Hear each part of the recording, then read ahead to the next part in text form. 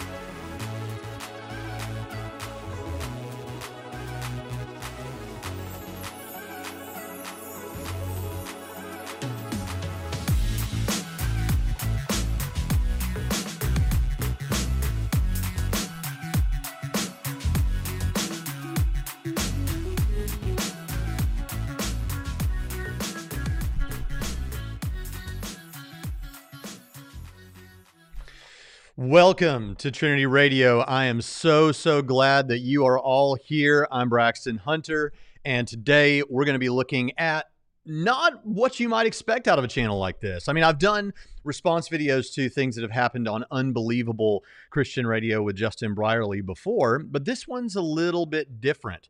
And so I think it's going to allow us to talk about some things that we typically don't talk about. And even if we don't get as big of a crowd as we typically get, I think it's important. So thank you all for coming here. I appreciate so many of you that show up every time. Jim Amberg, Eddie Vasquez, Jose Martinez, Aaron, Justin Brown, all of you guys, you're regular, Isaiah Braxton, I'm sorry, Tatiana, Zom, the programmer, Drew Beatty. Thank you all for being here, and others who have not yet mentioned yourselves or revealed yourselves in the chat. So this is a little bit different. Is it apologetics? Well, you decide. And the reason is because what we're talking about here is stories. The story of atheism and the story of Christianity. Now, before I go any further, I already know I'm going to get comments from atheists who are going to say, that's not what atheism is. Atheism isn't a story. Atheism is a mere lack of belief. And so this guy doesn't even understand what atheism is. Well, it's appropriate that Drew Beatty is in the chat here today because he has plenty of thoughts on that he shared in my debate with Matt Dillahunty, where I sort of gave him some pushback in defense of Matt Dillahunty. But nevertheless, I'm not interested in getting into that except to say we should use the terminology, right? This is the whole point. We should use the terminology that's most appropriate to the particular atheist in view. And in this discussion, the particular atheist in view, the author of The Golden Compass and His Dark Materials, says that he should properly define himself as an agnostic because an atheist is someone who would have to have all knowledge to know that there is no God. But he says he uses the title atheist because it's just better than anything else because it describes that functionally he lives his life as though atheism is true. So if you don't like it, then you'd kind of be, if you don't like that I'm using atheism that way in this video, then you're going against your, well, you, I don't know about you as an individual, but the general push that I get from atheists that, hey, use the terminology that the particular atheist you're talking to prefers, and we prefer the lack of belief. Okay, great. This one doesn't prefer that, so I'm going to use the terminology that he allows for. All right. So as we jump into this, they're talking about stories, as I say, and what we have here. I've never heard of this particular Christian before, and but we'll talk about him in just a few moments. But Philip Pullman is the author of His Dark Materials. Perhaps you remember there was a major film with Nicole Kidman several years ago. And who is the male actor? Daniel Craig or something like that. That was in theaters, big movie, The Golden Compass. I had actually read the Golden Compass book prior to that. I think people should read fiction as well as a lot of nonfiction stuff.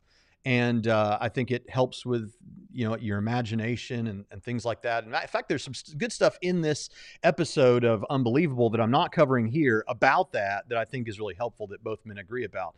But I read The Golden Compass, found it to be a fairly decent work of fiction that was kind of Narnia-esque, but for atheists or secularists. But it's still an enjoyable book. The movie I didn't think was that great, although oddly I do think it captured what the book felt like. But now there's an HBO series on His Dark Materials. It begins with the Golden Compass stuff, so that should be that should be an interesting one. So maybe you can follow that. I don't know, but it does have this underlying atheist narrative to it. But I think the stories are important, and the topic of this episode of Unbelievable was: does Christianity make emotional sense? Now, obviously, in this space of online worldview discussions between Christians and atheists, both sides want to say, "Man, it's all about the evidence. It's all about the evidence." But I think actually what the Christian should be saying is the evidence. We have strong evidence that makes Christianity likely to be true, and at the very least reasonable to be believed. But it is also emotionally satisfying, and I think that is an important piece that we sometimes try to distance ourselves from because we don't want to feel or seem as though that's what's driving us. I think we're afraid that plays into the atheist's hand, but it doesn't play into the atheist's hand. They're already saying that stuff anyway. We might as well say, yeah, guess what? Emotion is a real thing, and Christianity answers our emotional longings. Thank you so much, Mr. Monotone, for that super chat. I so appreciate that. And I'm not sure I've seen you here before, so I so appreciate that you're here and commenting. Thank you so much.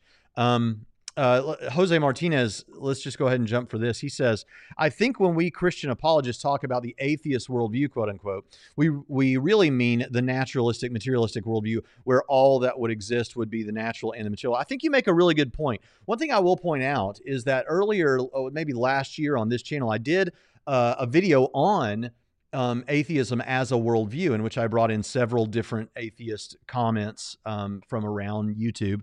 And one of them was from Godless Cranium, who kind of says, well, yeah, I think maybe there is something to this idea of an atheist worldview. And I made the case by going to the Pew Research data, and atheists in general have a number of things that they seem to all fall into more than Christians. So it's something like 80-something% of them would say that pro-choice is the position that you should hold, and a huge number say that homosexuality is that there's nothing immoral or sinful about homosexual behavior, and evolution is overwhelmingly likely true. So there are all these things that, whether you intend for there to be an atheist worldview or not, when atheism is a part of a worldview, there's a lot of things that follow along with that, such that I think it's meaningful to talk about an atheist worldview. But I do think Jose Martinez is right to say, really, it's naturalism or materialism. And he says, I think most atheists know what we mean. Right. So exactly. All right, good. So, but when you're looking at the story that unfolds if atheistic naturalism is true versus the story of Christianity, which one answers the deepest questions of life in a meaningful way and the best way? So before we jump right into the video, here's what we're going to do. We're going to look at something that some of you may have heard me talk about recently, and I recently talked about it on our other channel, Trinity Radio Extra. By the way, I would love for you to go check out Trinity Radio Extra. There's the logo on the screen, and you can find that just by going to YouTube and searching Trinity Radio Extra. It's mostly theology-related stuff. But anyway, I recently talked about this there. I'm going to unfold it briefly here. So there is this approach that if you read someone like Douglas Grothaus or Donald J. Johnson or some of these people that are interested in worldview analysis, and if you like C.S. Lewis, I think Lewis kind of falls into this cumulative case sort of an approach where we're taking two worldviews. So here, atheistic naturalism and Christianity. Now, obviously, there are multiple Christian worldviews, and there are multiple naturalistic worldviews because your worldview encompasses everything that you believe. But a Christian worldview and an atheist worldview, which one answers the questions that of life, the big questions of life, in the most meaningful way? And so those questions might be something like, I like these three. How did we get here? Like human beings, how did we get here? What's the meaning of life, if there is a meaning of life? And what? Oh, I'm tapping out with the. I'm hitting you too hard, aren't I? I'm going to turn down the volume just a bit. But what's the meaning of life? What happens when we die? And sorry, how do we get here? What's the meaning of life, and what happens when we die? So those are some things that a worldview ought to be able to answer. And most worldviews are able to answer those questions. Aaron Jones says, Braxton's impression of James from modern day debates the other week was, well, dope. Thank you so much. I meant to throw up the picture or the image where you said that you just subscribed or somebody just subscribed. Here we go. Joseph Shipley just subscribed to Trinity Radio Extra. Thank you so much. So all worldviews can answer those questions. How do we get here? What's the meaning of life, if there is one? And what happens when we die?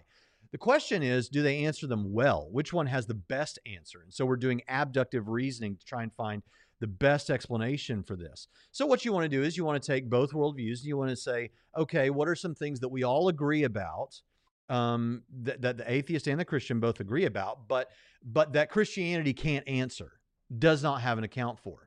And I've yet to find anything that we agree is a fact about the way the world is that Christianity can't account for. And then we look at the other worldview, whether it's atheism, Islam, Hinduism, Buddhism, whatever it is, and we say, what are some things that Christianity can account for that your worldview doesn't account for well or doesn't account for at all? And so that's what we do. And we find out who has the best worldview that way. So that's an interesting way to go about it. So they don't line that up in this discussion that we're going to look at today. But that very much is what happens when we're looking at the Christian story.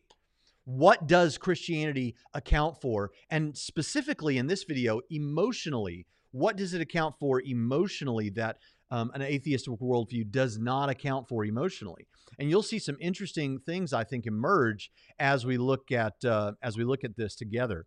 So keep those things in mind. That's very, very important. Remember, all worldviews have answers to the most pressing questions of life. The question is, which worldview has the best or most likely to be true answers? So when we're looking at that, we want one that explains the largest number of facts that we know are true, and explains them in a way that isn't forced. All right. So for those that are interested in historiography, some of the same things that are used by historians there, the explanatory scope, explanatory power, plausibility, less ad hoc, those things all can be applied here in worldview analysis as well. And of course, you want to pay attention to logical fallacies where they show up. By the way, if you want more on all of this, I recommend two books. And one of those is How to Talk to a Skeptic by Donald J. Johnson and Christian Apologetics by Douglas Grothaus, because both of those will teach you worldview analysis, and it's not something that you get from most apologetics works. So I encourage you to check those things out. All right, let's jump into the first of these things, and let's begin to talk a little bit about this as we look at the video between these two guys as they talk about stories and how they impact. But the first statement isn't exactly about that. It's more about how the Christian came back to the church, to Christianity, and what was keeping him away. And to be honest, I also found I think I had God quite easily mixed up with various forms of authority I found difficult. So it took me a long time to persuade myself that churches were genuinely empty. And it was only once I was really sure they were empty that I was in a position to start thinking that they might be full. So it took a bit of time to kind of get over the whole authority issue. Yes. And once you were sure that the churches really wielded no authority anymore, you were happy to step back inside, as it were. Yeah, so we're going to get to that. But first I want to throw up a statement or a question from Susan Morales. She says, and And by the way, Susan, I'm going to be posting a video of a discussion you and I had on Trinity Radio Extra very soon. So y'all will want to check that out. Y'all, occasionally my Tennessee comes out. Y'all will want to check that out. Susan Morales says, can an atheist believe in God, or is that against the rules? Dumb question, but has anyone come across an atheist that does somewhat believe in God? It's not a dumb question. It might sound like one on the surface, but believe it or not, if you look at some of those same Pew Research studies, what you're going to find is there are a number of people that identify as atheists who believe in God, a personal God. That's weird, right? Atheism shouldn't allow for that. You may have things like Buddhism, which it's considered atheistic, but has an idea of something ultimate, but not a personal God in that way. So this is not a bad question. What you'd want to say is, what do you mean when you refer to yourself as an atheist? If you believe in God, what do you understand the word atheist to mean? But again, I will say, when we're talking about what does atheism mean or anything like that, what we want to do is figure out what the person believes and how they're using the word, instead of just arguing all the time about the use of the word. That's why I think it is good when you're beginning a worldview discussion to say, how do you answer the big questions of life? Because the three I gave you will get you in the ballpark of what their worldview is. How did we get here? What's the meaning of life? What happens when we die? So that's some practical stuff you can take away from this. Okay. Now let's this first statement, this Christian who had not been a Christian became a Christian. He said, the thing that kept me away, one of the things anyway, was authority. This idea that the church had all this authority, or what sense of authority did the church have? He says something confusing next. I didn't include it in the clip, about God and whether God is an authority with a capital A. And we're going to talk about that. The thing is,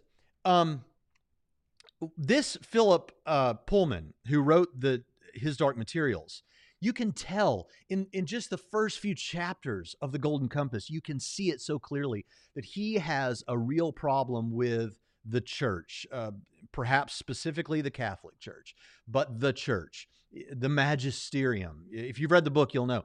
And this authoritative force is a big problem for him. This could actually be an interesting discussion, because I know we have Catholics in the chat right now, and Catholics and Protestants view church authority in different ways. So just know that I'm approaching this in a way that is decidedly not Catholic. I don't mean that as any offense to my Catholic brothers that are here, but they would have their own comments and statements about this. But here's the thing. So the church having authority is a big problem for Philip Pullman, and it seems that it was a problem for, I forget his name, but for Francis here, the Christian. And so an interesting thing that we see here is this idea of authority was a problem. Now, I think this idea of authority in the church is a problem for a lot of people, whether you're talking about Catholicism or anything else. And one of the reasons is because, number one, in the modern Western world, we are very concerned about my freedoms, right? We want to make sure we have our freedom. Not talking about libertarian freedom here, which all of you have, whether you believe you do or not, but freedom as an individual, right? Autonomy. We want to make sure we have that. That is a very obvious thing in the modern Western world. And so we don't want to put ourselves under authority for that reason. Number two, we may balk at authority because of the fact that authoritarian figures have acted wrongly in the past, right? We understand that they're mere humans, and humans make mistakes, and humans can be corrupt, and ultimate power ultimately corrupts, and all those kind of things can be true. And so for that reason, this becomes a very difficult issue. Now, here's the thing. What is the case? And here's again where I think some of my Catholic brothers and sisters are going to disagree with me here, but what is the case about authority in the church? There are churches that have this lick my boot leadership style where there is abuse of authority. People can use their power to manipulate people, and that can be a very wrong, a very bad thing. Is that really the type of leadership structure that the Bible, the New Testament, gives us? I'm not convinced that it is. Well, obviously not that, but is the type of authority that we mean when we think about authority, of a high level authority, someone who can decide things for us in our lives, is that what the Bible has for us with the New Testament church? I'm not convinced that it is, and I'll tell you why. First of all, I don't see it very obviously in any place in the New Testament. In fact, I'll give you a biblical case. So we take the Apostle Paul, none less than the Apostle Paul.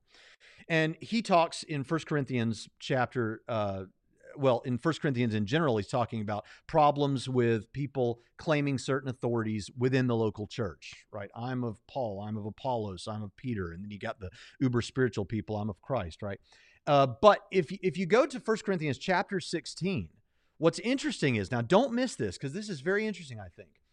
Paul says something in passing about Apollos. Now, if you don't know who Apollos is a minister of the gospel who comes up during the laying out of the New Testament. And in 1 Corinthians chapter 16, Paul says, "But concerning Apollos, our brother, I encouraged him greatly to come to you with the brethren. And it was not at all his desire to come now, but he will come when he has opportunity." Now, notice this. Think about this. Here we have Paul telling them about an interaction he had with Apollos, where Paul told Apollos, "I think you should go to the Corinthian church." And Apollos basically said, "Yeah, not so much. I'm not digging it. I'm not going there now." So Paul says, okay, he didn't want to come at all, but I'm sure he'll come when he has the opportunity. Now, notice here, this is pretty interesting because we would expect none less than the Apostle Paul to say something to Apollos like, "No, sir, I told you to go to the Corinthian church. You're going to go to the Corinthian church, like it or not." But that's not what we see. What we see is you don't have that lick my boot leadership strategy. Instead, what you have is you have Paul allowing Apollos to make his decision about something like that. So I think that what we have in the church today is a willingness, so you willfully and voluntarily put yourself under the authority of God ultimately. When an elder or someone in the church, a pastor, an elder, someone in the church who has on paper maybe what seems like a level of authority, what you see there is someone who is telling you, perhaps someone who has more knowledge about Scripture than you have, about the nature of God, about the things of God, perhaps more experience living the Christian life, and they're presenting you with things that are true about God. And so if you rebel against what God wants you to do, it's not that you're rebelling against that elder or that pastor or teacher or apostle or whatever.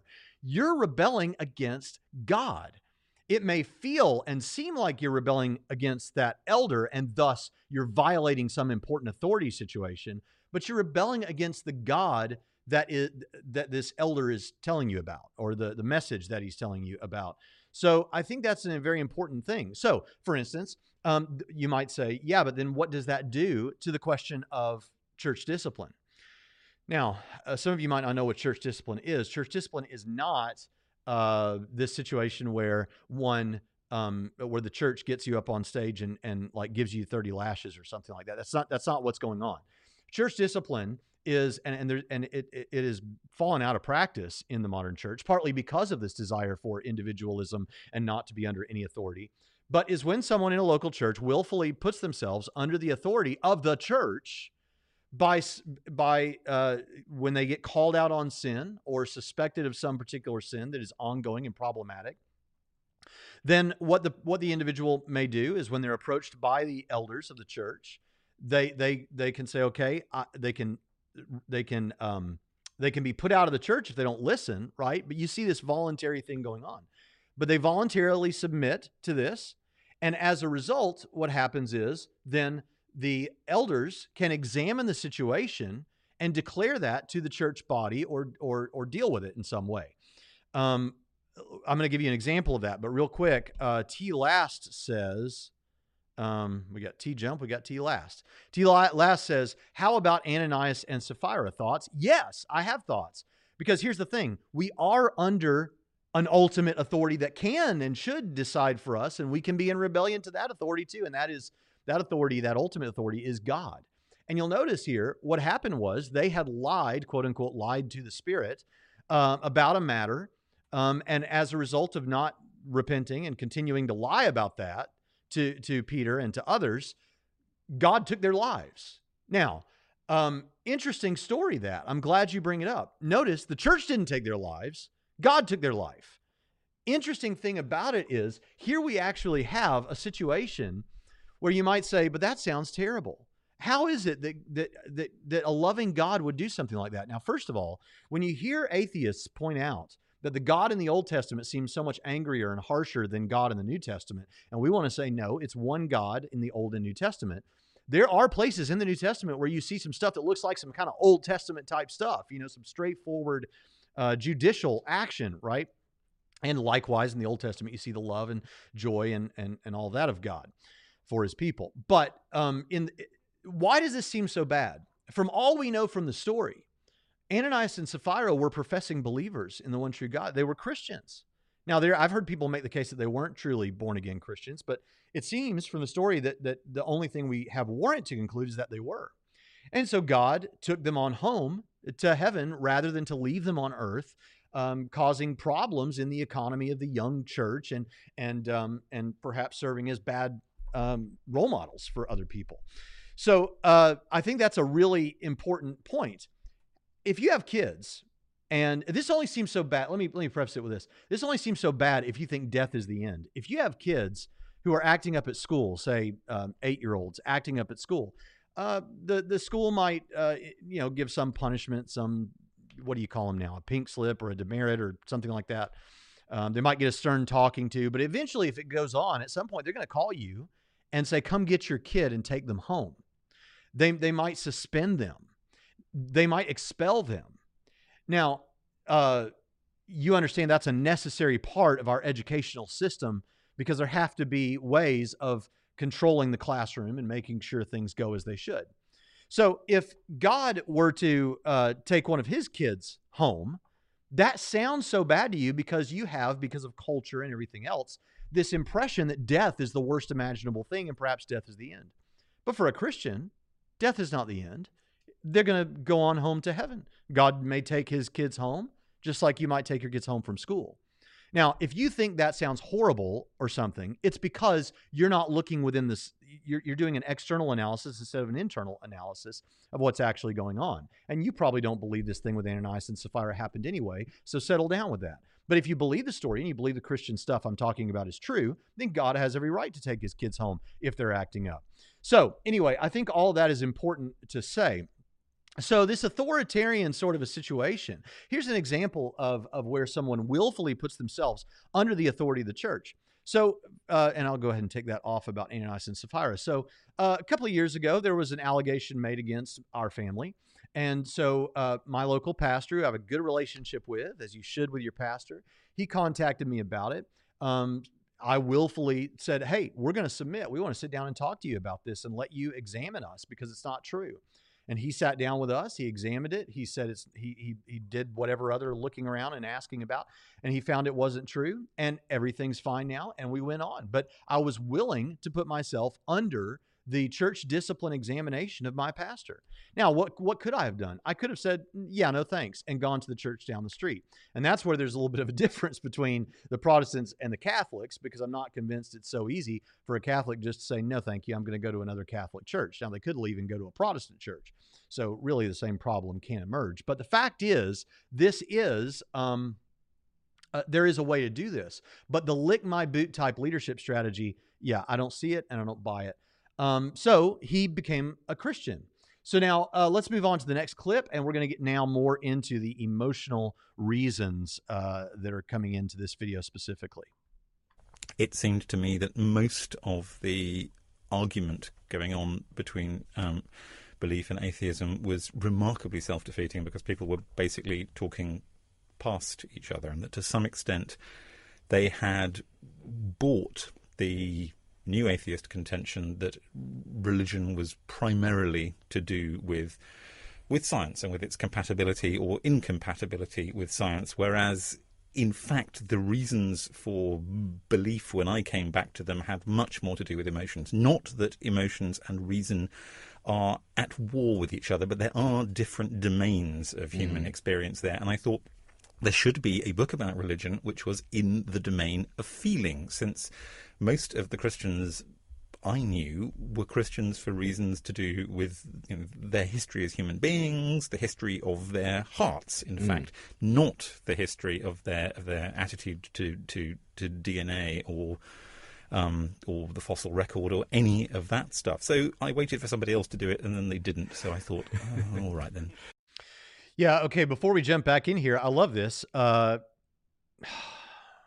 I always forget. Chase Clement, I think, says, quick devil's advocate. If I take my kids home from school, it's not going to be fun when they get there. Is this the case when God kills someone and brings them, quote unquote, home to heaven? Yeah, I think so. I don't know. I mean, the timing of when that unpleasant moment will come is, of course, speculation. I don't know what that happens at the point of death or at the judgment, but I do believe that we're going to have to answer for our works on earth as well. Though our sins are paid for, I believe that there is going to be some examination as well. So I do think that's a relevant point that you bring up. So, there's another one here. Jose Martinez says, I've asked my dad to try to account for morality, the meaning of life, etc., instead of trying to give an account. He just says, well, that's just how the world is. What are your thoughts? Interesting you bring that up, because we're going to get to that later in this video, because that is, so I'll jump the gun a little bit here. So we have a worldview analysis going on, right? That we're not saying, is Christianity true? We're saying which worldview, Christianity or atheism, makes the best sense of what we have. And if you have a worldview, atheism, that says there is no justice, ultimately, Adolf Hitler could assassinate himself or be killed or whatever and die without paying the price for the things that he did with 6 million Jews. Or if you have a sweet little old lady who just never accepted Christ and dies, but she never did anything from a human perspective that's all that wrong. Both she and Adolf Hitler died, and they died the same, and that's the end. If atheism is true, again, using the word atheism as this atheist uses it, if atheism is true, then that's it. There's no justice, or at least there's a deficit of justice between those two. But if Christianity is true, no, there is justice. There is going to be justice. That is an important thing that needs to be mentioned and drawn out. Morality, you said morality and meaning. We have a very strong sense of morality such that atheists do all kinds of acrobatics to find a way to affirm some form of objective morality by saying something like, if you go the Sam Harris sort of way, you subjectively choose something like well-being, and then you build an objective way of getting to that subjectively chosen thing, and so we've got objective morality. Sorry, no, that doesn't work. Or you got people like Scholar Fiction who just say, nope, it's subjective and that's the way it is, and they bite the bullet, but they kind of know when they say that how it sounds to everybody else, right? Which one of those two? So we've got this strong sense. We all agree that we have this extremely strong sense of morality, driving us to the point of finding it odd to say that torturing children for the fun of it isn't objectively wrong. So even if you're an atheist and you have to say it's subjective, it hurts to say that, right? Because it seems so strongly that's the case. What makes the best sense of that seemingness? Atheism that says we don't have an answer, that's just the way it is? Or Christianity that says, oh no, that's because that's real. That's why you sense that so strongly. Well, it's an intuitive argument, but it's an intuitive argument that is universal. And I think on that point, or on the point of justice, Christianity answers that better than the atheist explanation. All right, so what did we just see? So what he wants to say here is, he wants to say, look, there are a lot of books on the evidential sorts of things. There are all these sorts of apologetics books, and on the atheist side, there are all these books pointing at evidence, and we're going to get to more of that. But he said, I found that there was this spot missing in the literature, and that is the emotional side of things. That emotional connection to God is why most of the people that he knows ultimately became believers. Yeah. You know, I find it odd when atheists often will say things like, Braxton, look, Pete, you didn't become a Christian because of the evidence, did you? No, at least not the kind of evidence you're talking about. I think that evidence is there, but that's not why I became a Christian. Well, don't you think most people become Christians because of emotional reasons? Or it fills some need, like they have that father figure they want, or they marry someone and then they take on that. Yeah, that's probably how most of it happens. Big deal. The question is it true? And yes, on evidential grounds, we can show that it's true. The point I want to make here is that coming to it for emotional reasons is perfectly acceptable. You know why that's perfectly acceptable? Because we're not talking about some cold clinical thing. We're talking about a person, a relationship. This is the same point I make when Dan Barker says that scientists don't go into a room and say, we believe in the Higgs boson. We know the Higgs boson is real. But Christians do say, we believe in you, God. We love you, God. We put our trust in you, God. Doesn't that show that Christians are trying to drum up the belief? No, it shows that the Higgs boson isn't a person, and so you don't treat it like a person, but you do treat God as a person. Because and that's how you talk to persons. That's how you talk to a spouse. You say, I believe in you. I love you. I'm putting my trust in you. That's how persons are treated. And in a similar way, when we're talking about emotional things, there are persons that I will come to know purely for factual reasons. Say I want to bring on a new professor at Trinity College of the Bible and Theological Seminary. We're going to look at their credentials. We're going to look at what they've done. We're going to look at what they know. We're going to look at all those things. And of course, for us as Christians, there's going to be prayer involved in that and meeting them and all those things. But it's somewhat done on an evidential, factual basis. On the other hand, if we're the deepest relationships that we have in our lives, we hold those on the basis of mostly emotional reasons. So, for instance, when you fall in love with someone, romantic love. Now, in some countries and at some times in history, that was also done on evidential, factual grounds. But for the most part, in the modern West, we make those decisions based on emotions. As I've said before, when I looked over at my wife to be when I was in college and saw her in the student center, I looked over at her and I thought, she's hot. I want to go talk to her. And I started falling in love with her for emotional reasons. Now, there may be factual things that come up that you learn that make that union more of an obviously good one or bad one. But in general, all things being equal, it's emotional. In that way, one can know what romantic love is and know the power of romantic love without understanding anything about serotonin, dopamine, and oxytocin levels. Conversely, you can know everything there is to know about oxytocin and not understand or grasp the power of romantic love. What I'm saying there is coming to believe in love because you understand serotonin, dopamine, and oxytocin levels is perfectly legitimate, but coming to understand love because you've experienced it and there's an emotional thing going on there is likewise a legitimate reason to come to faith. And you won't hear many apologists talk this way, but I'm calling it like it is. And I hope that that is important and helpful to you all as well. There's someone who said something. Let's see, Joseph Shipley. Let's find that comment. He says, it's interesting that emotional appeal is regularly brought up to criticize someone arriving at Christianity, but it's assumed one arrives at atheism only for intellectual reasons. Boy, have you gotten it. That is what's coming up next. And I think that's important. But before we get there, let me say this. I mentioned this a lot lately because I thought it was so perfect for this. In the recent discussion between Mike Licona and Laura Robinson, he brought out that people come to faith for different reasons. They have different, we could say, faith languages. Like we would say that we have love languages. You may have heard about the book, The 5 Love Languages, where we have some people feel loved when they receive acts of service, like doing the dishes. Some people might feel loved because of physical touch. Some it's words of affirmation. And so people they feel love or they experience love in different ways. And likewise, I think this is great because some people connect to God and are made sure of God because of these more personal reasons. Because we're talking about a personal relationship here. That is not illegitimate when you're talking about a personal relationship. Some people, it's more the evidential stuff.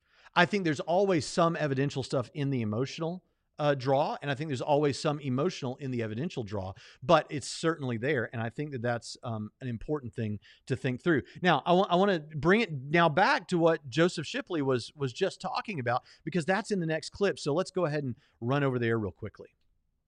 On the whole, when new atheists talk about religion, they talk in a kind of almost schizophrenic way. No, I don't mean that in a proper mental health sense of the word. I just mean in a strongly divided way, as if half the time there was nothing in the world but evidence. I've got a friend who calls some of them the evidence Daleks. They say, evidence, evidence, where is your evidence? But then that dealt with, and it having been, to their satisfaction, proved that religion doesn't meet the standards of evidence, there's then a huge billowing kind of emotional argument as well, and very rarely any self-exploration about where the emotions come from. Oh, this is so powerful. Yes. A lot of the time with YouTube atheism or internet atheism, what you get is this presentation of the individual as though they are the kind of person that can rise above all of the emotions and view this thing from a completely objective stance, which of course is impossible for anyone to do. But that's the presentation. That's how it is. And I'm so tempted right now to give examples, but yeah, that totally happens. And so I think it's great that he says, but then once they give you the reasons why they think that it's proven that Christianity shouldn't meet a standard of evidence or something like that, and then all of a sudden you get all the emotional stuff vomited out onto you. And you get that from the atheists, that once they get through with all the evidential stuff, they'll give you all this emotional ire that's there. If you want to see a good example of this, here's what you do. Go, and it may be happening with you and you don't even realize it. And it also may be that it's not happening with you as an atheist. And as I always say on the show, what do I say? If the shoe don't fit, don't wear it. But I'm not talking to you if that's not you. But if you want to see this in Technicolor, go to YouTube and search for deconversion stories. And when you search for deconversion stories, don't look at the channels that have 50,000 subscribers. Look at the channels that have between 100 and 2,000 subscribers and look at those deconversion stories. You know what you're going to find more often than not? And I know this because I was actually counting because I was going to do a video on this at one point and I never did. But what you find is that one of the first things you'll hear is it was because of purity culture, the negative taste that put in their mouth, the purity culture, or it was because of the Christian view on homosexuality, or it was because of the way somebody treated me in the church, or one of these kind of things. And then, and hey, some atheists will say, right, that may be the thing that prompted the investigation to then look at the evidence. And so they did get to the evidence. Okay, fair enough. However, understand that if it was because of one of those things initially, then those things bias you for the evidential investigation. So all that stuff that certain YouTubers want to say is Christians just looking for evidence to back up what they already believe, that same thing can happen just as much on atheism if you go to the evidence already with a bias in that direction. That can happen with anyone. So it taints it in that way. And that is an important piece. And you get all this emotional stuff about all these things in the church. Now you can say, yeah, but that's an important thing to feel emotional about, is the way that the church views homosexuals. Well, first of all, I'm afraid I've heard more often than not from unbelievers a mischaracterization of how the church views homosexuals. And I've got views on that in the channel. We love them. We love homosexual people. We love people that are experiencing same-sex attraction. We love people that are engaged in same-sex behavior. I've got videos on this channel about that. But if you want to feel like that's awful, and I'm sorry, I don't pull any punches on this issue. This is the one issue you're about to hear me get real Jonathan Pritchett about. That's my co-host, who is less couth than I am about some of these things. Hi, if you're in the chat, Jonathan.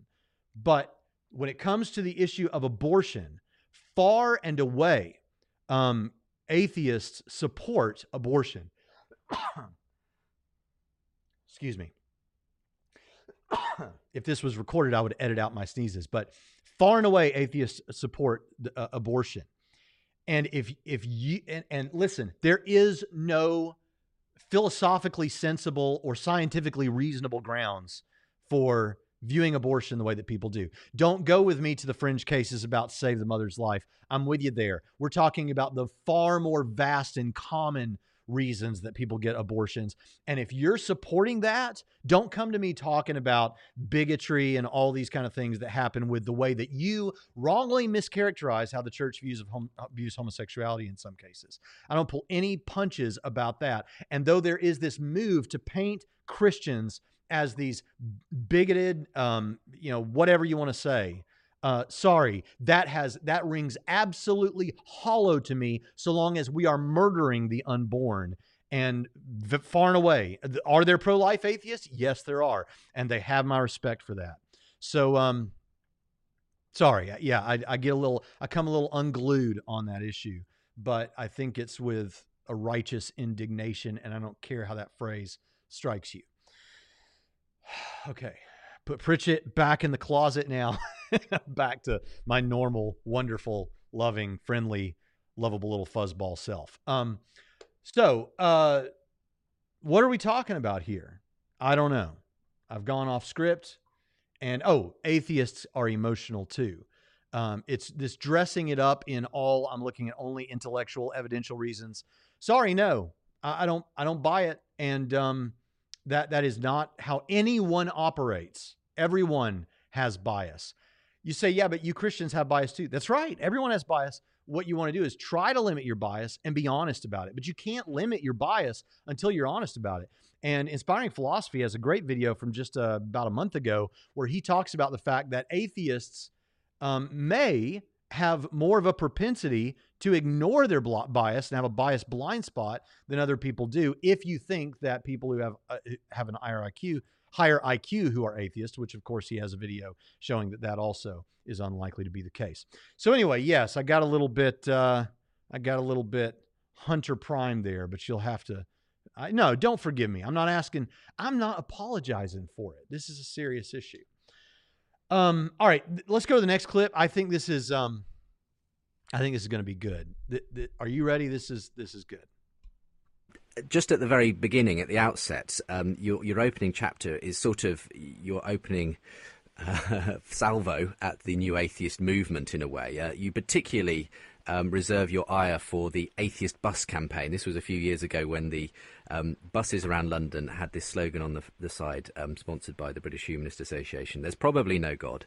Now stop worrying and enjoy your life." And you talk about, well, what does that hold out to the prostitute, the drug addict that it passes by? And you write, what it means, if it's true, is that anyone who isn't enjoying themselves is entirely on their own. And later on, it amounts to a denial of hope or consolation. What particularly got you so riled about that particular example of the new atheism? Because of the assumption in it that religion has precisely one piece of emotional content, and it's fear. And that the only thing that the thought of the existence of God could possibly hold out to anybody is a threat. One of the amazing things about the New Atheist case is how, I think, absurdly time-lagged it is. They are still crusading against hell. And I know that if you are somebody who's got no connection with church and you see those little posters threatening you with undying fire and things put up unhelpfully by the Biblical Text Society, then you might think that Christians are still primarily in the hell business, but we're not really. And I don't know anybody for whom it figures very largely in their religious understanding. So to think of religion as if the main and only thing it did was to kind of menace you with devils with pitchforks seems to me to make an irritatingly flat assumption about how human beings work, as if it was a simple negative. You remove it, everybody bounds out into lovely happiness of a kind that strikes me as being very like the flatness of commercials, the way that adverts show us punching the air and waltzing in slow motion towards the future if we have brand X of whatever it is. So it's this kind of simplistic idea that reject religion and all the evils and woes will be gone. We'll live in this utopia that John Lennon describes in Imagine. Which is questionable as history, questionable as psychology, very questionable in terms of human experience.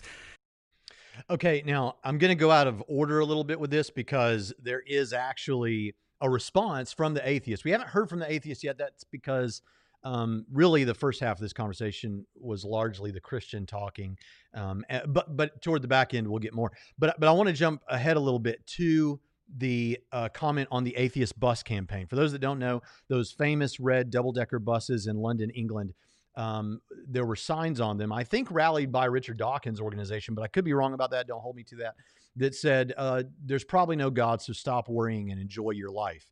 And let's hear what let's hear what the atheist here, the guy that wrote the Golden Compass, let's see what he has to say about this. Be interested in your thoughts on this, Philip. As an atheist, do you kind of see where Francis has come from in this book and what he's responding to about contemporary atheism? Oh, absolutely. I completely agree with him about the atheist bus. I thought that slogan was demeaning and stupid beyond words, and I wish I'd had some say in it, because I'd have said, for God's sake, don't do it. Say something else, for goodness sake. It's an absurd thing to say. Likewise with that ridiculous and sickly song of John Lennon's, which I loathe whenever it comes on the radio. Did we just have an atheist spokesperson say that John Lennon's Imagine was ridiculous, and he turns it off when it comes on the radio? Wow. That might be something to write that down as a quote that you can use sometime. But yeah, so I like what the Christian says about this is that, so the only reason that statement, there's probably no God, so stop worrying about it and enjoy your life. The only way that has any teeth is if you imagine God kind of like that large winged gargoyle looking figure from Disney's Fantasia standing up over a volcano.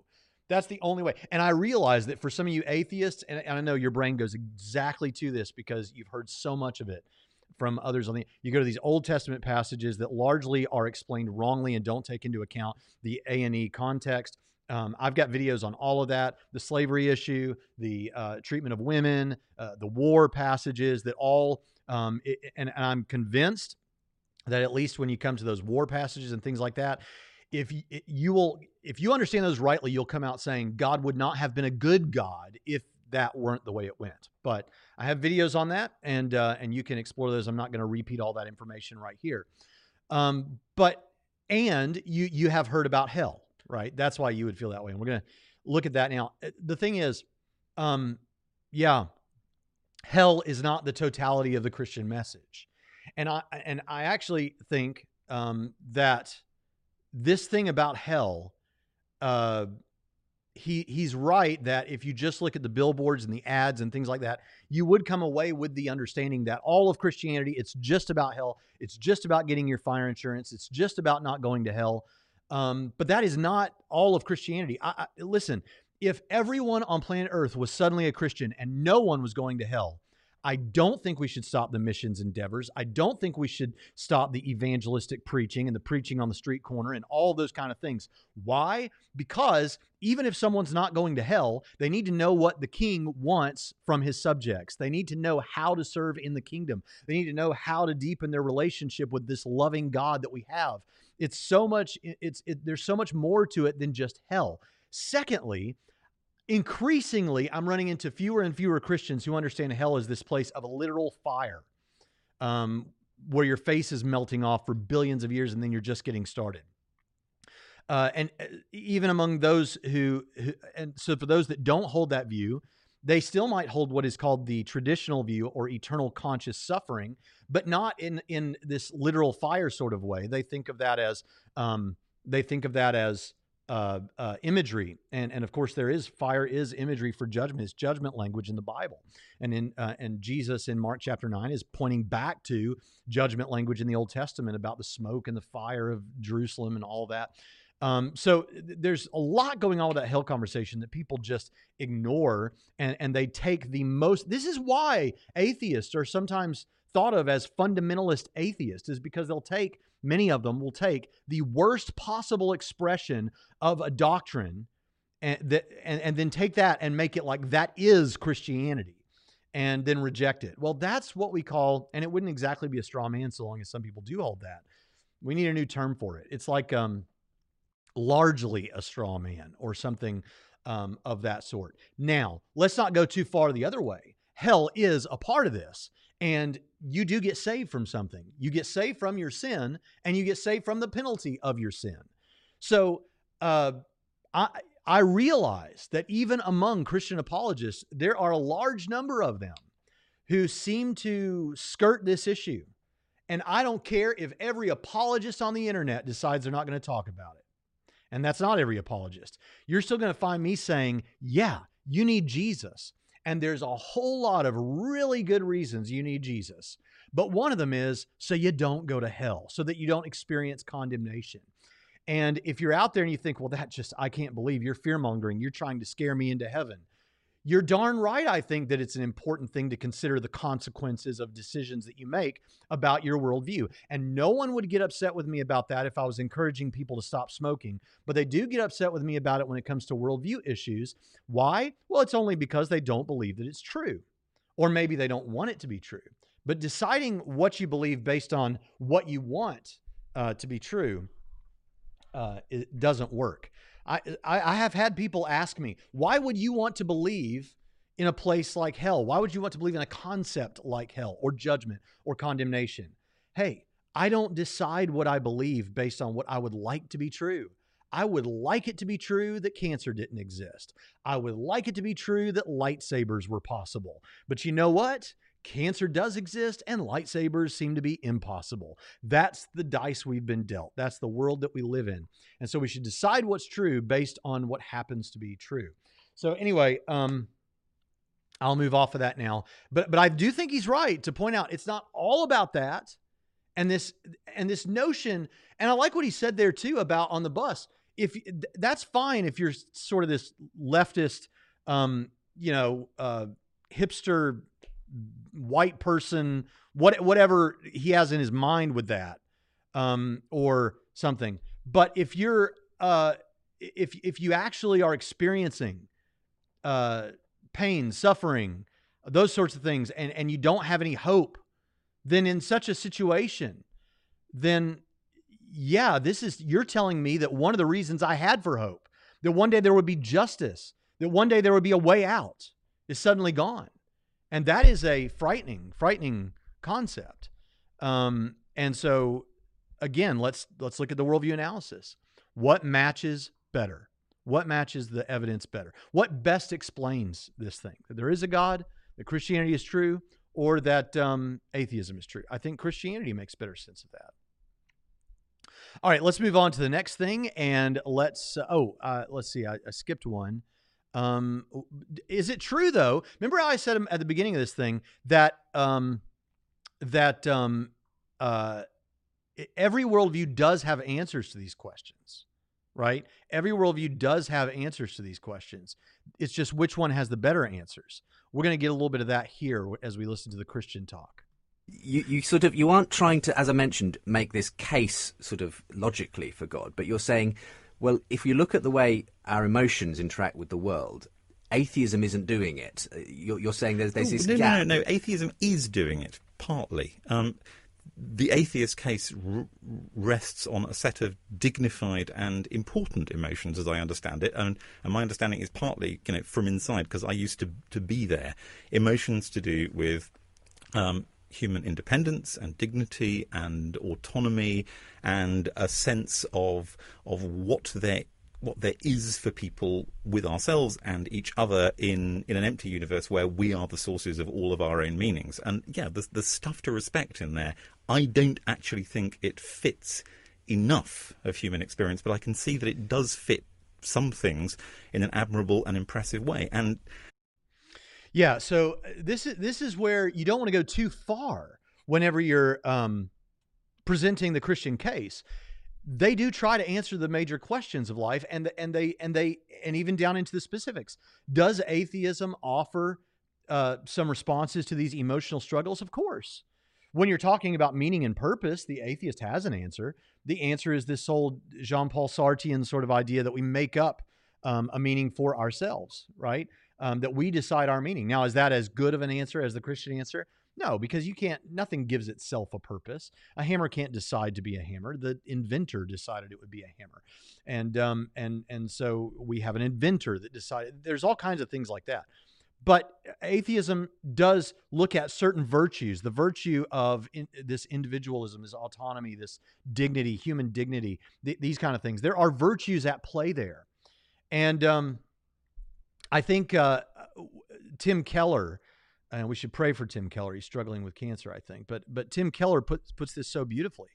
When people are out there, say, fighting for the rights of the LGBTQ community, or when they are concerned with humanitarian efforts or things like that, the response to this should not be that they're wrong. No, capitalize on what is good that they're saying, that they're valuing, that they see as a virtue, and then look at that and say, but there's a better explanation. There is a better purpose. There's a better grounding for what you're seeing that is good.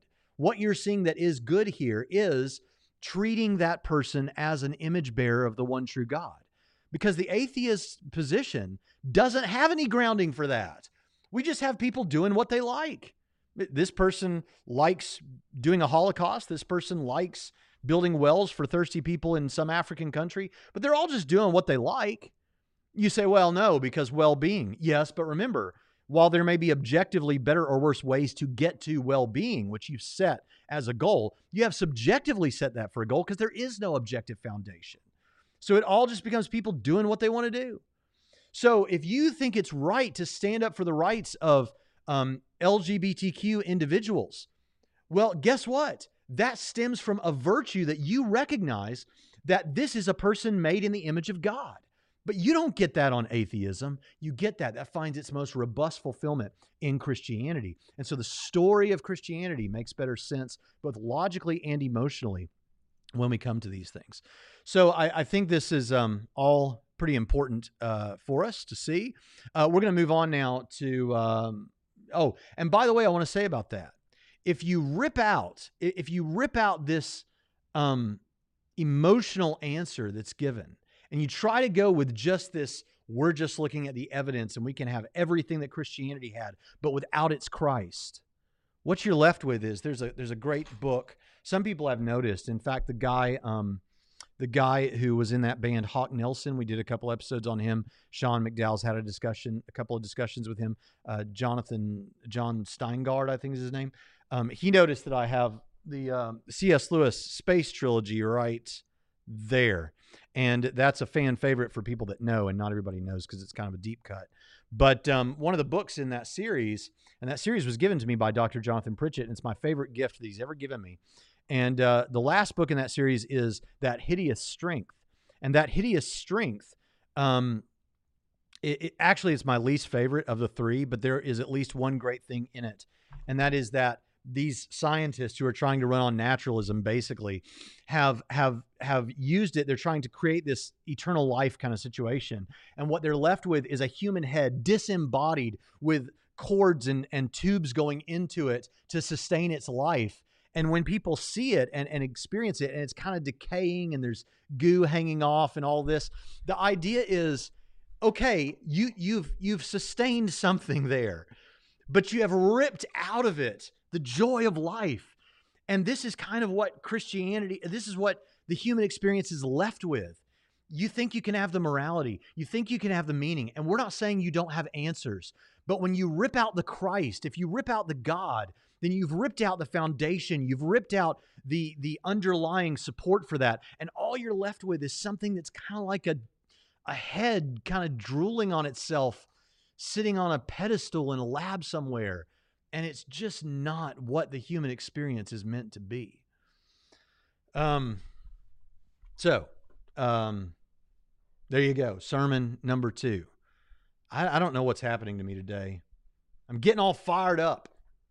I hope that it's not running you away. Actually, the crowd is growing, so I'm happy to see that. All right, let's move on to the next thing, and let's look at this idea of sin. And does the Christian story capture sin in a more robust way than the atheist story? One of the first chapters is essentially about sin. Now, that's a word which will immediately ring warning bells for many people, many atheists, many skeptics, Now, your sort of approach in the book is to try and recast this in terms of not perhaps using that word. In fact, you use an acronym. Which we won't say on which the we radio. won't say on air because this is a family-friendly show. But it's HPTFU, the high propensity to things up. Okay. Now, what you're essentially saying is that this is something that everybody recognises there. It's part of our human nature. Christians have a word for it and see it as an issue in the world which needs to be tackled. And so from that perspective, you're saying, I'm not going to kind of make a sort of logical case for this. I'm just saying we all seem to be aware of this issue. Yes, although we name it in different ways. And I think that the Christian, this is going to sound perverse since I didn't use the Christian name for it in order to get people to see it separate from the way that sin is now strongly associated with lingerie and chocolate. But I think the Christian name for it is important because it comes with a specific, and I think quite kindly understanding of what we ought to be pessimistic about ourselves. I think that messing up, as we shall call it, is built in, and I do think that there are. If I can head over here towards His Dark Materials for a minute. His Dark Materials makes a very powerful case for the value of experience and the kind of the limitations of innocence. It's a part of what makes it wonderful as a children's book is that it is saying that actually growing up out of childhood is profoundly exciting. It's not a process of loss. And the book is essentially arguing it's a mistake to see it as starting clean and getting dirty. There's lots of kind of wonderful stuff from William Blake going on just under the skin of His Dark Materials there, which gives experience a tremendously exciting power. But I think there's something missing in there. There's an extent to which we ought to be more pessimistic than that about experience, that what we grow up into is the full range of human possibilities, including the destructive ones, and that what we ought to see when we look at ourselves is a destructiveness which is just as much a part of experience as all the good things, and something that we can't disavow without telling ourselves comforting lies about ourselves. What did you make of Francis's definition of sin, Philip? I think it's a very good one, and I think it does match very closely our experience of trying to get things right and failing. It's a very good acronym. Yeah. So, in case you drifted off there for a second, he, instead of using the word sin in his book, used an acronym HPTFU, which stands for high propensity to F things up, right? Sorry that we try to keep this a family show too. But here's why I think there's value in that, though I wouldn't have used that acronym exactly, is because I so often encounter atheists who say that this idea of sin is the horrible thing because the very idea that we are sinful and blah, blah, blah, blah, blah. Okay. Do you believe we have a high propensity to mess things up? Oh, you do? Okay, you do. Well, then that's what we're talking about. We call it sin. You call it a high propensity to mess things up. And so this notion that it's horrible that that this sin idea is there, or that we have these intrinsic proclivities toward wickedness. Okay, do you live in the world? Have you experienced your own life and seen what you've been capable of? The answer is, so atheism doesn't have an answer. Atheism's answer is yes. There are things that I have done that I don't like that I did and that other people don't like that I did. It's not that it's objectively immoral. We call it immoral. Christianity has an answer to that. You know why you feel bad about that? Because that's immoral. That's wrong. It's objectively wrong. Which worldview has the better answer to that? Which worldview matches what we intuitively know about the nature of reality? Yeah, the Christian worldview does. It's as simple as that. And I love how he says we look at ourselves and see a destructiveness that we can't disavow without telling ourselves comforting lies. Can you think of a few comforting lies that are being told regularly in our cultural narrative today, worldwide? I can. Doesn't take much to think about that. So comforting lies. All right, let's go. And so he agrees about this. Let's move on to the atheist agrees. By the way, do you notice a stark difference between this atheist and what we see from atheism on the internet so often? Here's an atheist that's saying, yeah, I mean, there is value in the Christian story. I see that. I sympathize with that. Yeah, I see that this idea of sin seems to be a real concept, though I don't call it sin. Yeah, I think those atheist bus signs are terrible. I mean, this is much more, and he's like, and I can't stand these atheists, and it's all about the evidence. What's your evidence? You don't have any evidence. You know, there's a big difference between, and I'm sorry, I don't mean to be offensive, but the academically minded atheist and the bumper sticker atheist. And I just hope that if you're an atheist in this audience, that you try to be more like this academically minded atheist than the Hitchens-esque bumper sticker chest thumping sort of atheist that we see out there so often. All right. We're going to move on to, the next thing. We're getting through this. Okay. We're getting through this. Let's see. Here we go. And for you, somehow in this story of Christ taking on our HPTF view and bearing it himself and allowing us to escape its sort of consequences and whatever, this for you, again, is borne out with the way you emotionally engage with that story and with sin and everything else. It makes sense in that context. You're not kind of, again, laying out a kind of apologetic sort of along the lines of C.S. Lewis about why Christ was who he said he was, you know, looking at the history of the time. But you're just saying, if you just take it as Christianity presents it, it makes sense for me emotionally. Yes, that's exactly what I'm saying. I'm arguing for it from scratch in an emotional sense, but not from scratch in a kind of apologetic sense. I'm not saying here are the things that support it, here are your historical arguments about first century Palestine.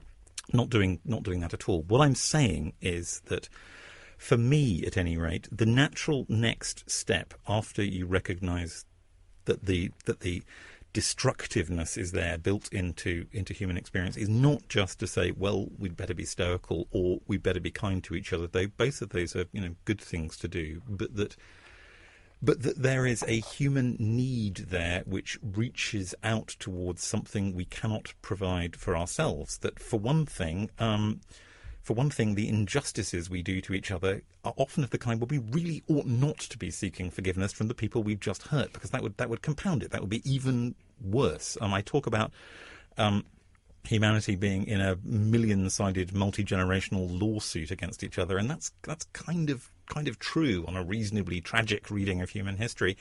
And God comes in as the thing that breaks the ice flow, as far as I'm concerned, the person that has the infinite capacity required to take the weight of what we labour and wobble under ourselves, and offers it as a piece of generosity for the sake of generosity, because he is generosity. Okay, so some things that I want to draw out from this. So which worldview makes better sense of what we're talking about right now? Here you have this notion of the HPTFU, the sin, right, that we're talking about, or the HPTFU, if you're an atheist. We have this problem. What are we going to do about this? What are we going to do? This is a part of what happens. So there is this joy, this excitement of striking out as an adult now and having some experiences for yourself. And there's a journey that is a part of the human experience that we all love and that is gratifying and has a depth to it. That's a part of becoming a man or being a woman. But along with that comes destruction. There's a lot of goods there. There's a lot to delight, but there is also destruction. And we know we have this propensity toward destruction. And so what has to happen? We sense that there is a need to do something about this. And the best we can come up with is to apologize, to seek forgiveness from someone else. And though we would differ, I think, from our Christian here in this on a little bit, you should seek forgiveness, but you can't understand how it's almost like you're putting another burden further on someone, because now you've wronged them, but they've got to now forgive you. It's kind of like, it reminds me of when the Amish community, someone killed one of their girls, and And so they made food and took it to the man in the Christian, he wasn't a Christian. They took this to the murderer in the prison and forgave him. You know, that was powerful and meaningful, because to ask them to forgive this man almost seems like more of a problem, more of a, I don't know. It seems beyond the pale, but they did it. And it was a beautiful expression of Christianity for them to do such a thing. But we know ultimately, what does that mean? What does that do for us if there is no God to forgive? It doesn't mean anything. It means we might function a little better in society.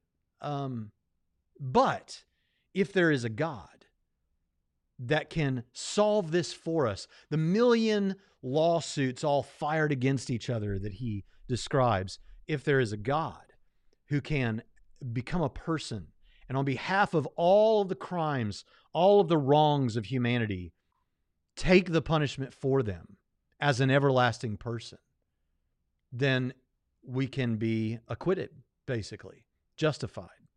I take justification in that sense to be somewhat synonymous with acquitted of those crimes. And it's a powerful, powerful idea. And this is one of the reasons why I often say Christianity seems weird. I get it. The Old Testament sacrificial system, all these kind of things, it seems weird, but it actually makes so much sense. And for the topic that we're considering today, emotionally, it makes a lot of sense. So we're going to move on now. I'm trying to move through this more quickly. Let's get on to the next thing about the Trinity coming from our atheist. He was a most remarkable man, a most extraordinary man, one of the great geniuses of world history, but a man only, I think. The difficulty for me comes when the God business comes into it. You know, when we hear that he is somehow also the creator of everything. I could never, even as a child, even as a pious child, I could never understand how he could be this, how three could be one. You know, the Trinity business. There was God the Father, there was God the Son, and there was some sort of mysterious uncle figure who just sort of hovered amiably in the background, called the Holy Ghost, or as we used to call it, or the Holy Spirit. I couldn't understand why. Are they different? Are they why? I just couldn't get it, and I still don't get it. Okay, so we've got a guy here writing a book on the nature of Jesus, and by the way, the book that they're specifically talking about is not The Golden Compass or his Dark Materials. They're talking about how he wrote a book where he shows that Jesus is different from Christ. You know, in historical Jesus studies, sometimes we'll talk about the Jesus of history or the Christ of faith. But he takes it and he says, okay, Jesus was a man, and he was a pretty good man, brilliant, high IQ, genius, all those kind of things. And then Christ is what the church has created for the purposes of domination, basically, and hugging authority to themselves, basically, is what it is. And so, and if I've oversimplified that, then forgive me. But I don't think you'll ever see this. But if you do, then I apologize. But I think that's basically the gist there. And so he doesn't understand the nature of the Trinity. Why would you write a book about Jesus without having a clear understanding of the Trinity? And I think what's happened is he's decided it can't be understood. But here's the thing. It can't be understood if you are making the common error of contradiction, where you're saying the Trinity must be three persons and one person, or three gods and one God. But if you understand Orthodox classical Trinitarian language, it's one God, one being, and three persons. Three persons, one being. Now, you say, yeah, but that doesn't help. Of course it does. The way that works is you simply do it like this. In fact, here's what's so amazing. Now, I'm not giving you an analogy for the Trinity. I'm only giving you an example of how you can have two persons who experience one, who are with one being. So in his own book, in The Golden Compass, we have something that is not exactly this, but approaches this, right? Have you read the book? Have you seen the show on HBO? Did you see the movie with Nicole Kidman? What we find there is each child, and then for the rest of their life, is joined to an animal, basically a spirit animal, basically is what it is. It's called a daemon or a demon or something like that. And so it's such that they experience life together, and they are separate persons, separate personalities, but they sometimes one will feel what the other feels. They are connected in some deeper way. And that is not exactly it, but it's almost like two persons sharing one being. More directly, still not a direct analogy to the Trinity, is what Chris Date said when he was on our show a few episodes back. He said, take Back to the Future. You've got Biff Tannen, the villain, in the 1950s as a younger man, and Biff Tannen as an older man in the distant future of 2015. And he travels back to the 1950s and has a conversation with himself. So you've got old Biff Tannen and young Biff Tannen sitting in a car talking to each other, separate persons having their own conscious experience, but one being, Biff Tannen. So these are fictional examples, obviously, but they serve as thought experiments to show that it's not impossible, right? It's not, you can figure this out. It's not difficult to imagine one being, three persons. So here we've got Johnny says, if three can't be one, then how can I talk to myself?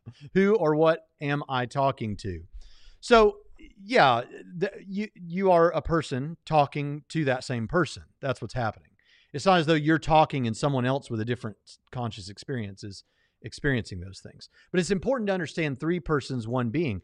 Now, Jesus in the garden talking to the Father is one person talking to another person, but they both share the being, God. So you say, but that just sounds like, that still doesn't make any sense. No, it makes sense. It makes sense. It's strange, but it's not that it doesn't make sense. If we mean by that it has some contradiction. So you says, but time travel is impossible. Right. Well, I don't know that it's impossible, but as a person who affirms the A theory of time, I suspect that it's impossible. Nevertheless, again, these are fictional stories anyway, but they serve as thought experiments where we can imagine a situation where you would have more than one person who shares a being. So interesting. But why you would write a book about this until you understand you may not even buy it, or you might still think it's odd, but you would at least understand what the church says about the Trinity. Now we move on to something else of literary interest here, and we are moving through this, that has to do with Dostoevsky's The Grand Inquisitor. I am constantly impressed by how kind of Dostoevskian your sense of the tragedy here is. It reminds me a lot of the conversation that Jesus has with the Grand Inquisitor in the Brothers Karamazov. So in the Brothers Karamazov, you have two brothers. It's largely orbiting three brothers in the Brothers Karamazov, but you have two brothers who are having a discussion, and one is kind of the atheistic type, and the other one is like a devoted Christian who hangs out all the time with the priests and everything. And they're having a conversation. They do love each other. They're having this conversation, and the atheistic sort of a figure who Dostoevsky commonly gives the greatest case, right? The strongest case in his books, the intellectual. I'm right now in the middle of reading Crime and Punishment and loving it. But in the Brothers Karamazov, so you have this conversation with Ivan, and there is this poem given of the Grand Inquisitor. And what happens is basically Jesus comes back and the church rejects him. Jesus starts doing these miracles, and the Grand Inquisitor sits Jesus down and says, look, you can't be doing this because you're messing everything up. We've got people under control, or more so. And see, the problem was you've given people free will. That's the problem. You shouldn't have given people free will. When you give people free will, they're going to end up not believing. And he goes back to the temptations of Christ in the wilderness, in the one case where Jesus doesn't choose the bread, doesn't turn the stones into bread. But you don't understand, Jesus. Every man would do that, or Jesus should have turned the stones into bread, or Jesus should have cast himself off the top of the pinnacle of the temple, because at least then everybody would obviously see that he was God, and it would be easier to believe. And as you go through, you find that the problem is you gave people free will, and now a lot of them won't believe. You shouldn't have given them free will. So he makes this case that as you're reading it, kind of seems compelling. But the reality is the answer that Jesus gives after this great case has come is Jesus leans in and kisses the Grand Inquisitor. Simple as that. Just that's the answer. You say, well, what's the answer? That's the answer. That's the answer. We could speculate about that. I might offer, well, because love is the answer, and you don't get love without freedom of the will. Others might give a different answer. Who knows what Dostoevsky had specifically in mind? But as the poem ends, and Ivan has now presented this as his case to his brother responds by leaning in and kissing him and walking out. Just powerful sort of a thing there.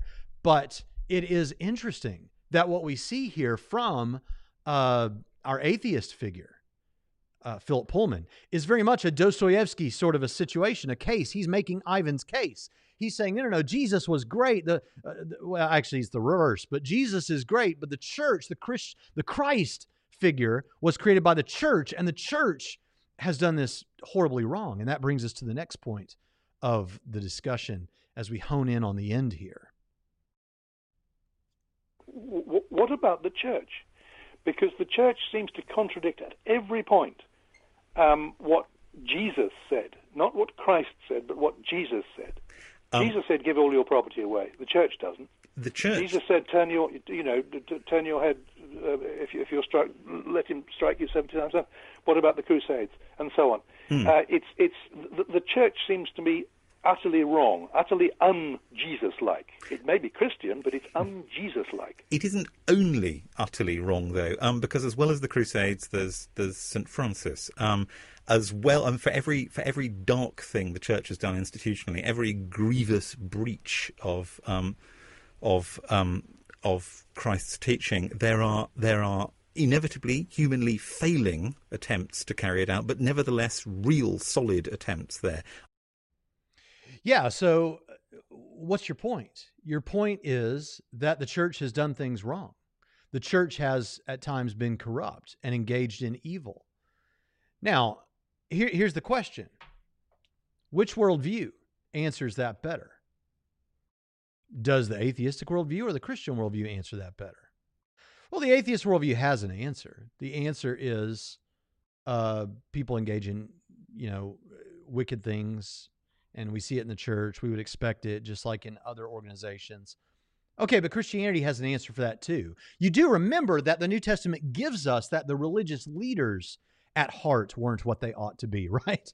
The church anticipates this. And even in the New Testament, we find examples where people were creeping into the church who were corrupt and had poor motives, bad theology, and things like that. Christianity expects this. This is not something that is unexpected. So anyway, I think this is important to point out that Christianity has an answer to this. It's not like this counts against the truth of Christianity. It doesn't count in favor of atheism. It doesn't count in favor of Christianity. Really, it's just a fact that we both have answers for, and Christianity predicts this. So if that's supposed to be something that counts against Christianity, it doesn't count, nor does this. The church as a community of believers, like-minded, kindly believers, I fully accept and I fully appreciate and admire, and that's the church which I like very much. The problem is, what always happens when you get any kind of organization at all, it gets mixed up with political power, whether it's with a small p or a large p, and that's when it goes wrong. Is it? Yeah, when you have any organization, remember, we've seen this. Oh, am I tempted to name names of organizations? But there are atheist organizations that just over the past year and a half have just about imploded because of this corruption from within. Are you kidding me? So yeah, it happens in all organizations. So yeah, but the church should be different because God's, over the church and all that sort of thing. What does Christian theology say about the people leading the church? That they're humans, right? That they have a nature and an environment inclined towards sin just like everyone else. Christianity predicts this, suspects this. So I think it's important to see that we're not shocked by this.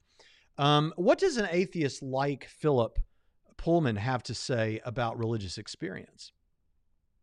I often feel, Philip, that when an atheist hears of religious experience, they will often say, well, I have what you might describe as a religious experience, but mine comes in a sense of awe at the universe or at the wonder of science even, and that sort of thing. I mean, how do you respond to this very ultimately emotional engagement with this subject when people claim to have experienced something beyond just the natural world? With complete sympathy and a certain amount of understanding. I was very struck with the it's not just biology argument, because it's one I've put forward myself a number of times, to say that it's the argument that the furious atheists use is that X is merely Y, or simply Y, or only Y, or nothing but Y. That's the sort of form the sentence takes. You know, love is nothing more than the movement of molecules in the brain, or something like that. Well, I want to say that love is the movement of molecules, but it's also something else. It's also many things. You don't just have to go to one layer and find that the full explanation in that. So when Francis describes his feelings about God as being due to the same chemicals that... Well, yes, he's absolutely right. It is that, but it isn't only that. Because we're embodied beings. We live in bodies. We are bodies. And our bodies are responsible for, I would say, everything of what we feel. But then you see, I am in a slightly unusual position, because I believe that matter... The real division here is between those who believe in matter and spirit and those who believe in only matter, I think. Now, I believe in only matter, but the difference between me and the pure matter boys is that I believe that matter is conscious. I think that's hilarious. The difference between me and the pure matter boys. Panpsychist in that respect.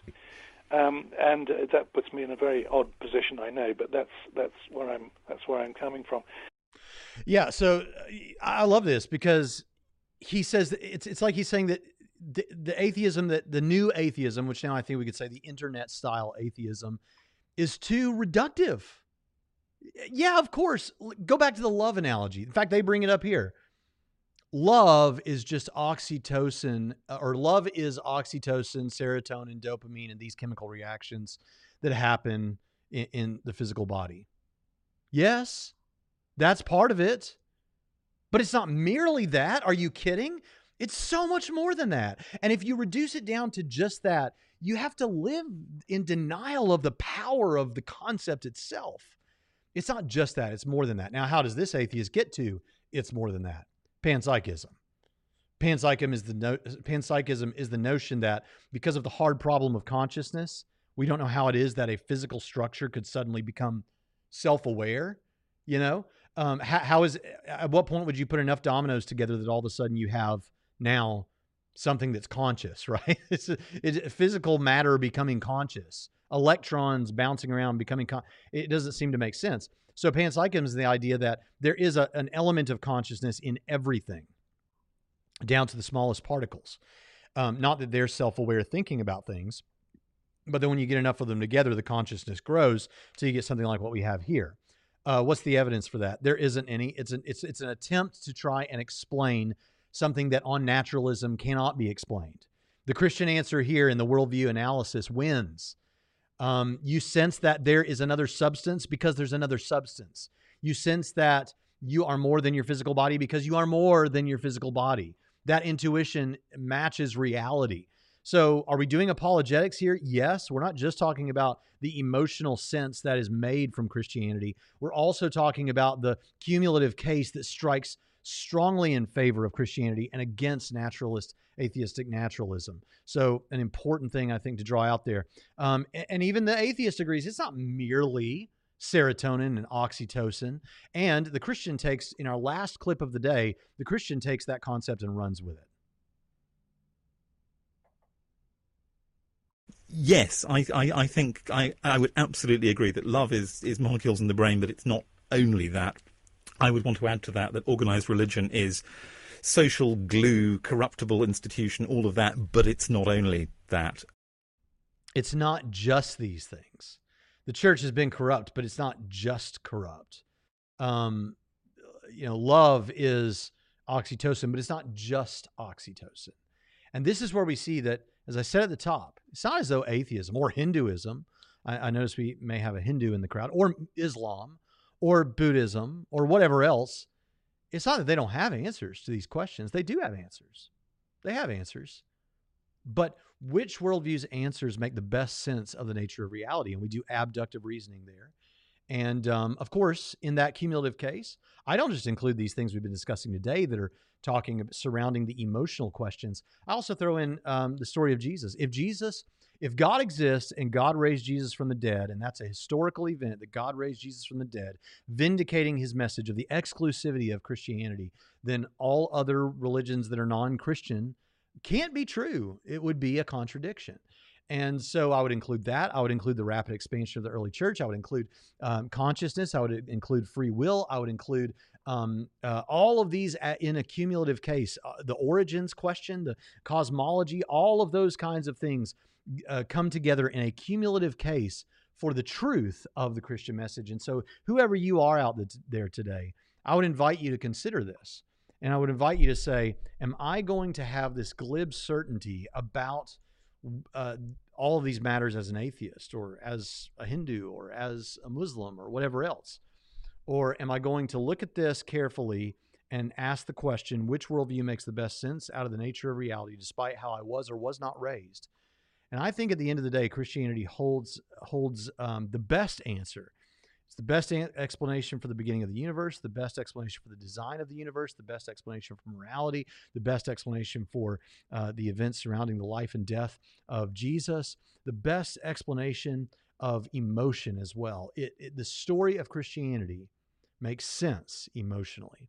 And I hope that you take that away from this today. Listen, I've enjoyed talking with you. I don't see a lot of questions directed at me, so I'm going to go ahead and kind of head out of this. But listen, this has been just an absolute blast today. And I appreciate all of you showing up. I got to start advertising these things a little bit further ahead of time. I did a little bit more today than I typically do. But listen, every one of you that has showed up here today matters and means something to me. I love you. God loves you. This channel exists because we love non-Christians. We love Christians, of course, but we love non-Christians. We believe God loves you. And listen, if you'd like to reach out to me, I'm open to that. I'm all over social media. And I'd love to talk to you about coming to faith in the Lord Jesus Christ, because we do think that there is much on the line. And we do think that it can fill your deepest emotional longings. If you'd like to support what we're doing here, check us out on patreon.com/Trinity Radio, patreon.com/Trinity Radio. Also, we would hope that you would remember real quick to subscribe and click the bell on this channel. Please do that for us. If you've enjoyed anything today, even as an opponent, we would really, really appreciate that. Listen, I can't say enough to tell you how much this channel has meant to me, and you've made it possible. And thank you, Joseph Shipley, for that substantial super chat from a fellow Hoosier. I so appreciate that. Thank you so much, man. Also, I want to say, listen, if you want to go deeper with these issues, you can do that at trinitysem.edu, trinitysem.edu. You can become a student and earn credit toward a college degree in these issues. And then if you want to go further, you can go further with us, or you can go to the regionally accredited Calvary University, who accepts our transfer. And so we would love to find out that you have done that. And so thank you all so much for a great, fun stream. And I'll see you next time on Trinity Radio.